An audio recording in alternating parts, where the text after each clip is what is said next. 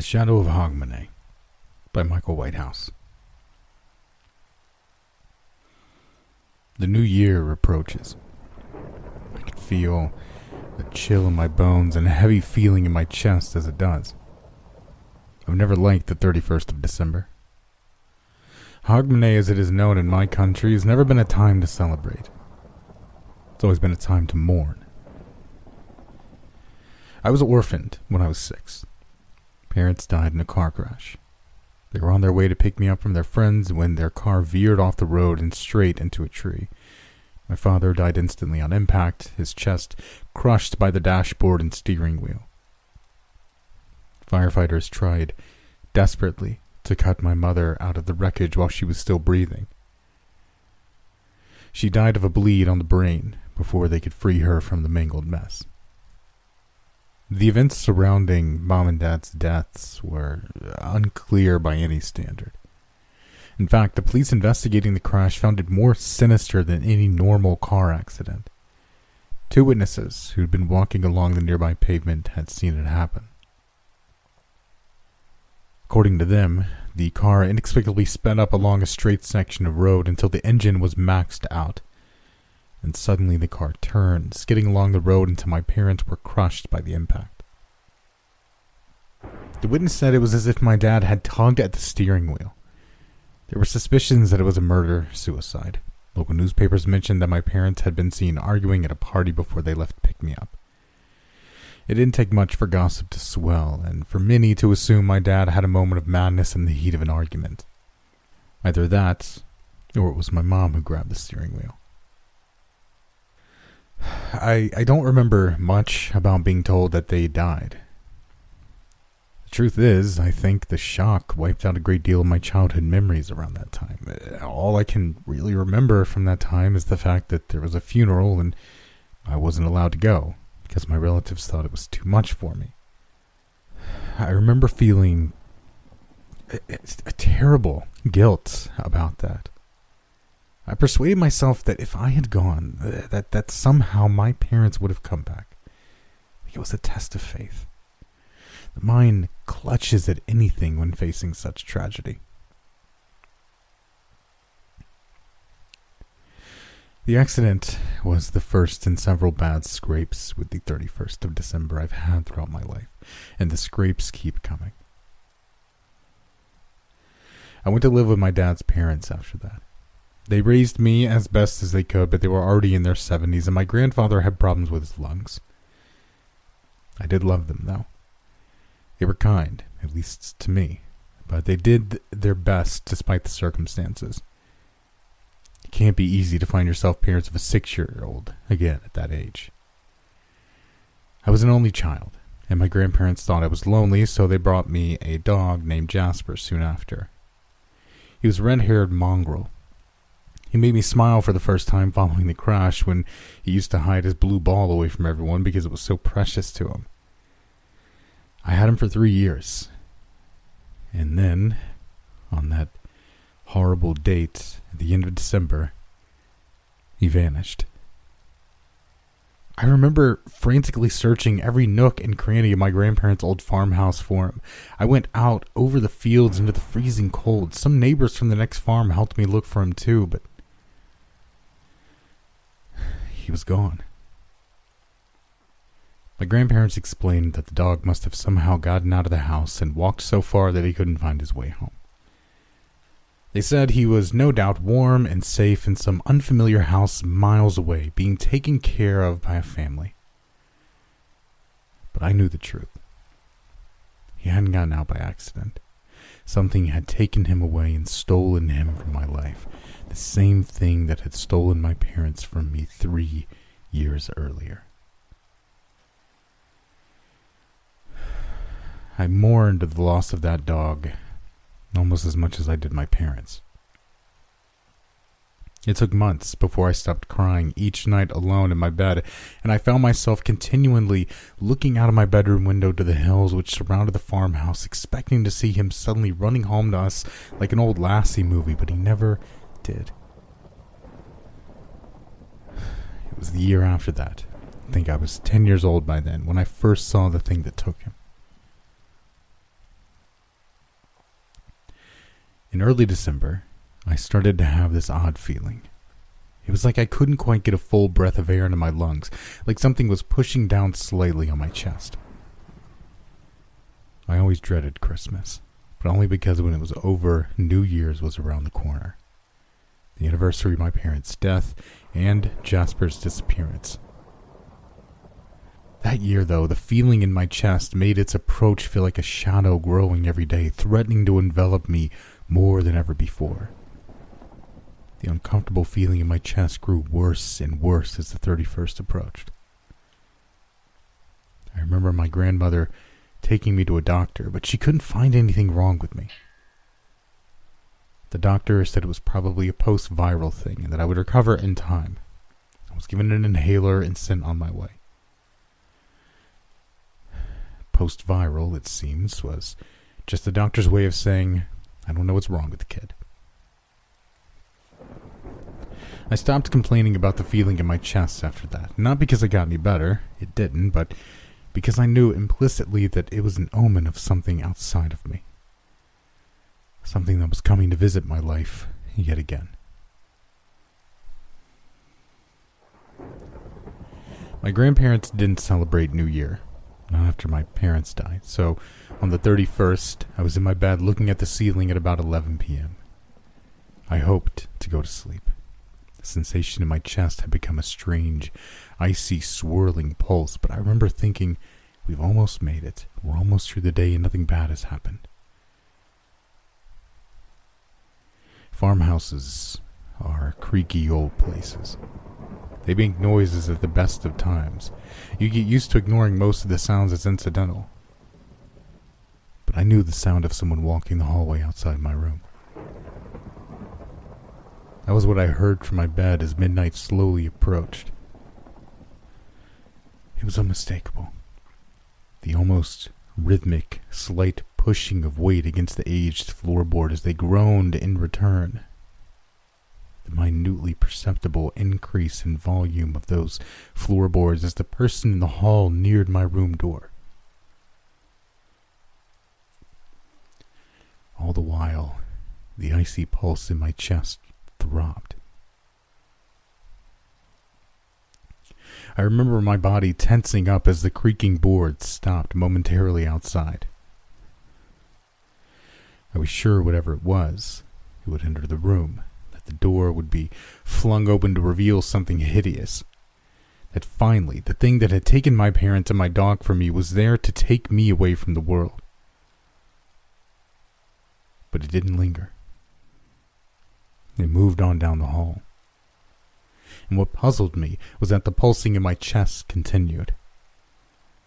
I heard the footsteps stop eventually, and I knew instinctively that the thing was outside my grandparents' bedroom door. The rattle of an old brass door handle being turned soon sounded, and then the squeak of an equally decrepit hinges followed. Fear had gripped me, my throat tensed up. I tried to shout to warn my grandparents, but just as I opened my mouth, the screams came from somewhere else. It was my grandfather.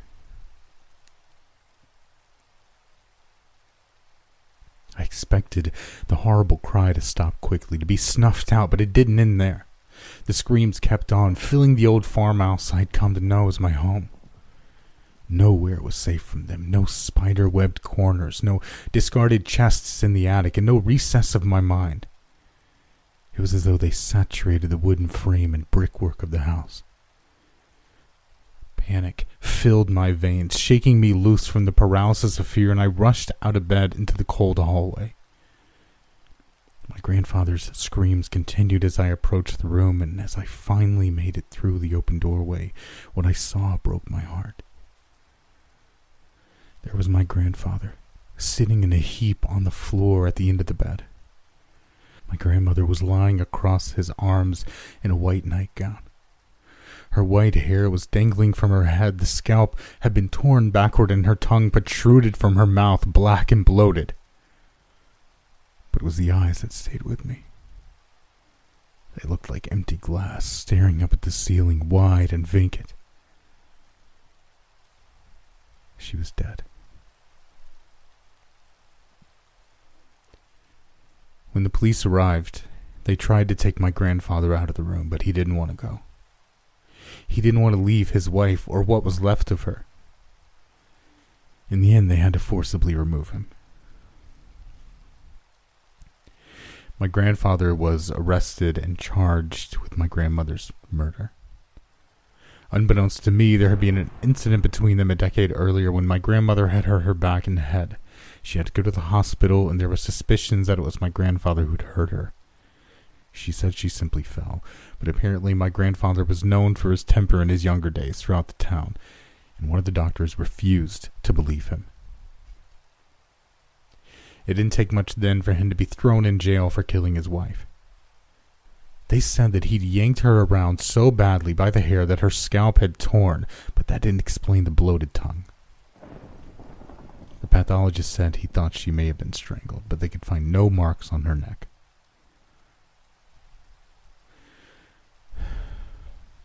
While he awaited trial behind bars, my grandfather's lung condition worsened and he died. With no other family willing to take me in, I went into care. I moved around a lot, failing to settle in several foster homes. By then, I was used to life taking things from me, but at least for a while, nothing of note happened on the 31st of December. That was until I was 15. At the time, I was staying in a foster home with 3 other kids. One of them had been abandoned by her parents, the other 2 were orphans like me.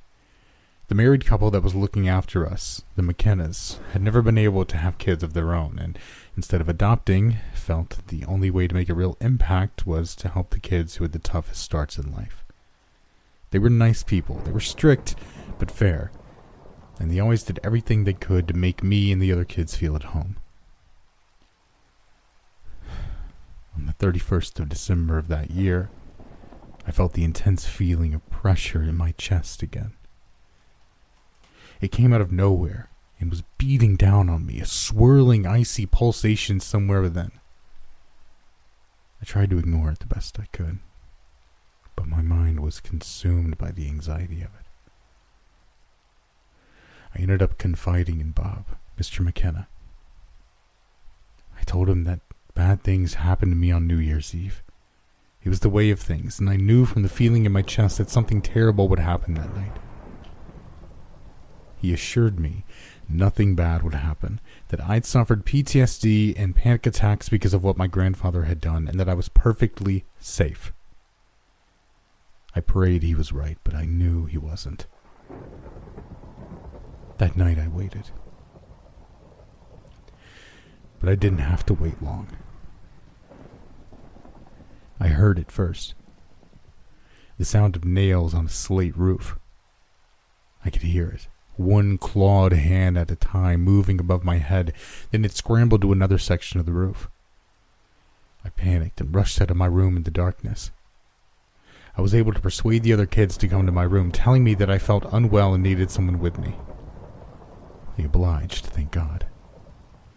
But when I went to Mr. McKenna's room, they were nowhere to be found. Dread filled me. We searched the house together, going from room to room, but we found nothing. I started to think about Jasper, my old dog, and how he'd vanished into thin air at my grandparents' farmhouse. But just as I began to believe that they'd suffered a similar fate and would never be found, I heard something from outside. The other foster kids and I were standing in the hallway at the top of the stairs. There was a small window near it, and I felt drawn to the glass. As I approached, I remember that I felt the pressure in my chest intensifying, swirling and pulsing like something almost trying to push out of me.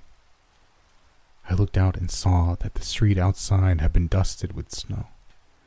Then my eyes were drawn downward to the roof of the garage next to the house.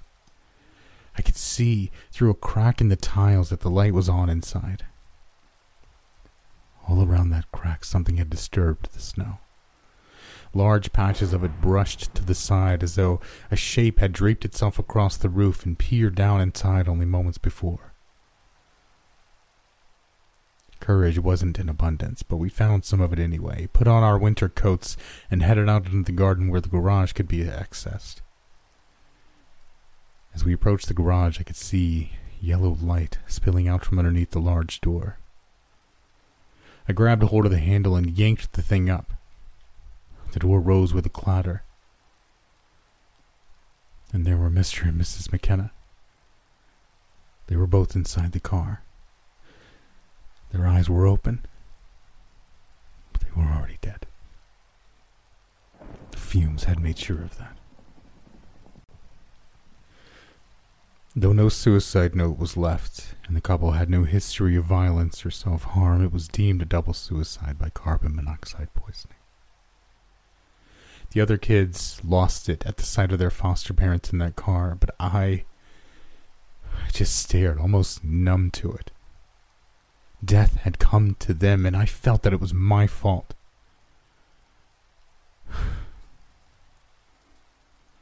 There was a lull again after that.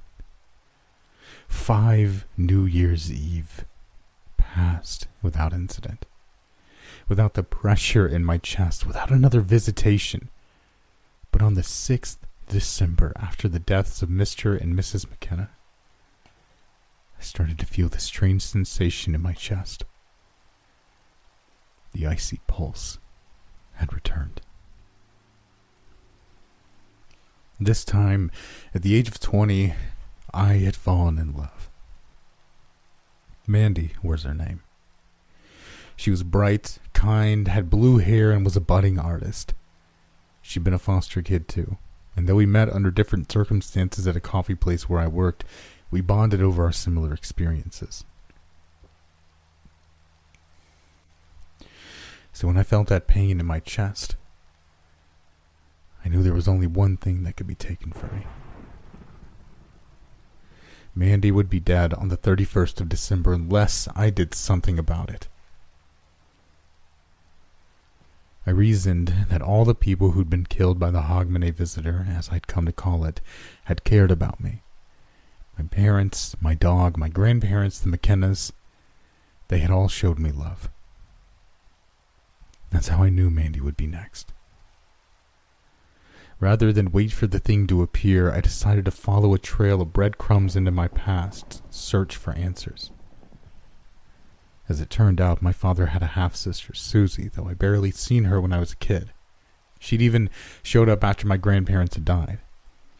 She certainly hadn't been willing to take me when I was orphaned, but I hoped she might know something, anything that could help. I found out where she lived and appeared unannounced at her home. At first, she pretended like she didn't know me, but I could see in her eyes that she did. When I told her she was the only family I had left and that all I wanted to know was what happened to my mom and dad, she finally let me inside. We had a cup of tea together, and when I told her that I believed something supernatural had killed everyone I cared about, she stared at me in silence. It was not the reaction I was expecting. The fact she didn't laugh in my face or call me crazy spoke volumes. The silence hung in the air as I waited for an answer, and then she said something along the lines of, "I don't know if it's alive or dead, but it is real." My heart raced. Finally, someone else knew what I was talking about. It hadn't all been in my imagination. There was something haunting my life, taking my loved ones from me, but why? I had to know. Susie reluctantly told me that when she and my father had been teenagers, they lived for a time in a small town named Windarm. I'd heard of it before. It was one of those picturesque Scottish towns surrounded by mountains and lochs. I remembered reading somewhere that it had a twin of sorts, too. A town in America that had been settled by the Scottish immigrants in the 1700s. They gave that place the same name. In any case, Susie told me that when they were 14, she, my father, and a few of their friends had taken to hanging around an old graveyard in the town. No one had been buried there for hundreds of years. and so it was a place they could claim as their own without interruption from the grown-ups. One day, on the 31st of December, they'd been drinking some beers my dad had swiped from home while laughing and joking with each other, hiding between the gravestones. Suddenly their laughter stopped. A dark shadow was moving on the hillside above the group. My dad saw it first. He pointed to it as it clambered between several old tombs coming down a sloping hill. He asked Susie what she thought it was. She wanted to say that it was a man, but somehow that didn't quite sit right with her. The closer it came, the shadow soon looked like the outline of a figure dressed in black, and Susie saw it was almost pulling at the headstone with its hands as it passed each line of graves, using them to propel itself faster and faster down the hill toward them. It wouldn't stop, and one of their friends let out a sort of whimper as the thing drew nearer. And then they were running. Why exactly she couldn't say, as they outnumbered the person, but Susie had a horrible feeling in her gut that the thing had come out of one of the old tombs. She ran, the cold air burning in her lungs. Only once did she ever look over her shoulder as she rushed toward a wall with her brother and friends. She told me that she saw the figure right behind them, its arms outstretched, and that although her memory had thankfully blocked the grim face from her mind, when she locked eyes with it, she felt an icy pulsing in her chest, and remembers the distinct impression that the eyes were like staring into the night. Susie told me she knew that didn't make sense, but it was all she remembered about its appearance. I had a feeling there was something she was holding back, and so I asked her if anything had happened to my dad as they ran, anything specific. She grew quiet for a moment before continuing in hushed tones. She told me that when she and her friends clambered over the graveyard walls and back into the streets of Windarm, my dad was no longer with them. None of them were brave enough to go back over the wall and find them. Instead, they returned with several of their parents, telling them that my dad had been attacked by a prowler in the old graveyard. My grandfather and several others searched the graveyard, and so they told Susie later, found my dad curled up in a ball inside an old tomb on the hill. It was in the oldest part of the graveyard, and the tomb itself had an engraving in the stone above the open doorway. My grandfather told Susie it looked almost like a spider's web.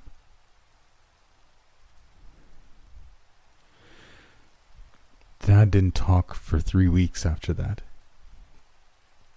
and he never said what happened to him. But he did tell Susie later that he felt he'd been left alive by the shape in the graveyard for a purpose. What that purpose was, he didn't know, and neither did Susie. She didn't want to find out either.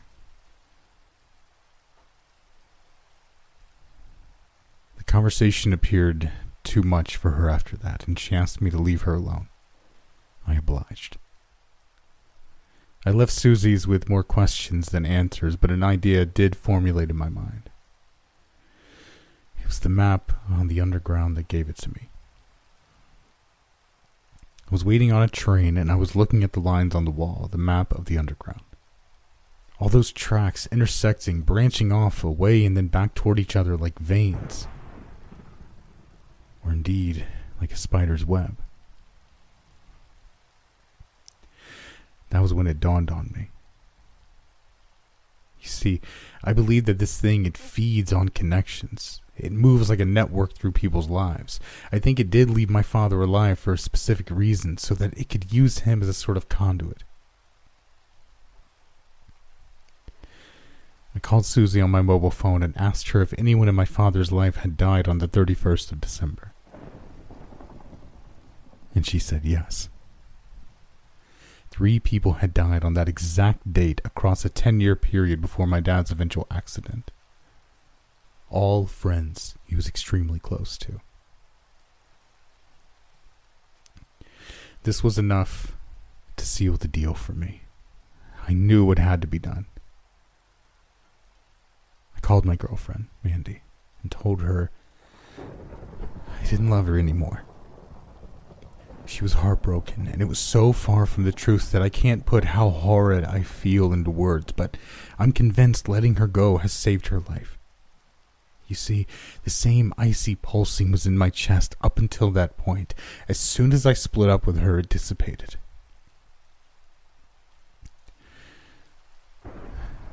That feeling I got was a warning. It was a symptom of death, the impending death of someone I loved. Now I've let Mandy go. There's no one I love. There are no connections. I have no friends to speak of, being solitary in nature ever since being moved around so much in care. I have no family members I'm close to, nor do I have any pets. I don't love my coworkers. I don't love my neighbors. There are no connections now, to people at least. This morning, the morning of the 31st of December, New Year's Eve, I booked a train ticket and traveled across the country to Windarmtown. It's a nice place, at least on the outside. It didn't take me long to find the old graveyard, and given Susie's descriptions, there was only one hill that could possibly be where the shadowy figure first emerged and ran down toward my dad and his friends when they were teenagers. It was from between the tombs. I now stand here on the hill. The area is unkempt, long grass between the graves and old vaults alike. But one stood out to me as soon as I had my eyes on it. It's an old gray tomb. The stone door is broken on the ground, covered by weeds and bushes. Above the doorway is a worn symbol chiseled into the stone. It does indeed look like a spider's web. Looking inside, the tomb is empty, but I don't expect it to be for long, not now that it's dark and we approach midnight. New Year's Day will beckon at midnight. Hogmanay will be over, and I will have come face to face with the thing that killed my parents and took everything I loved from me. I'm convinced that this thing uses love, you see. It uses it against you. You're at the heart of your own web. You spin it over a lifetime, and all the connections you make, these delicate threads of silk webbing between the thing of this tomb, clambers along them and slowly squeezes the life out of all you've ever held dear. It did that to Dad, and when it was finished with him, it moved on to someone else whom he was connected. After me, it won't have anyone to latch on to. There's no one left to love. My web is broken. I just hope I'm right about all this. I'll leave this journal in the graveyard and hope that someone finds it. If you do, and you hear of some poor, unfortunate 20-year-old guy who was found dead in one of the tombs, please do me a favor. On any day except the 31st of December, look for the tomb with the spider's web above the door and demolish it brick by brick.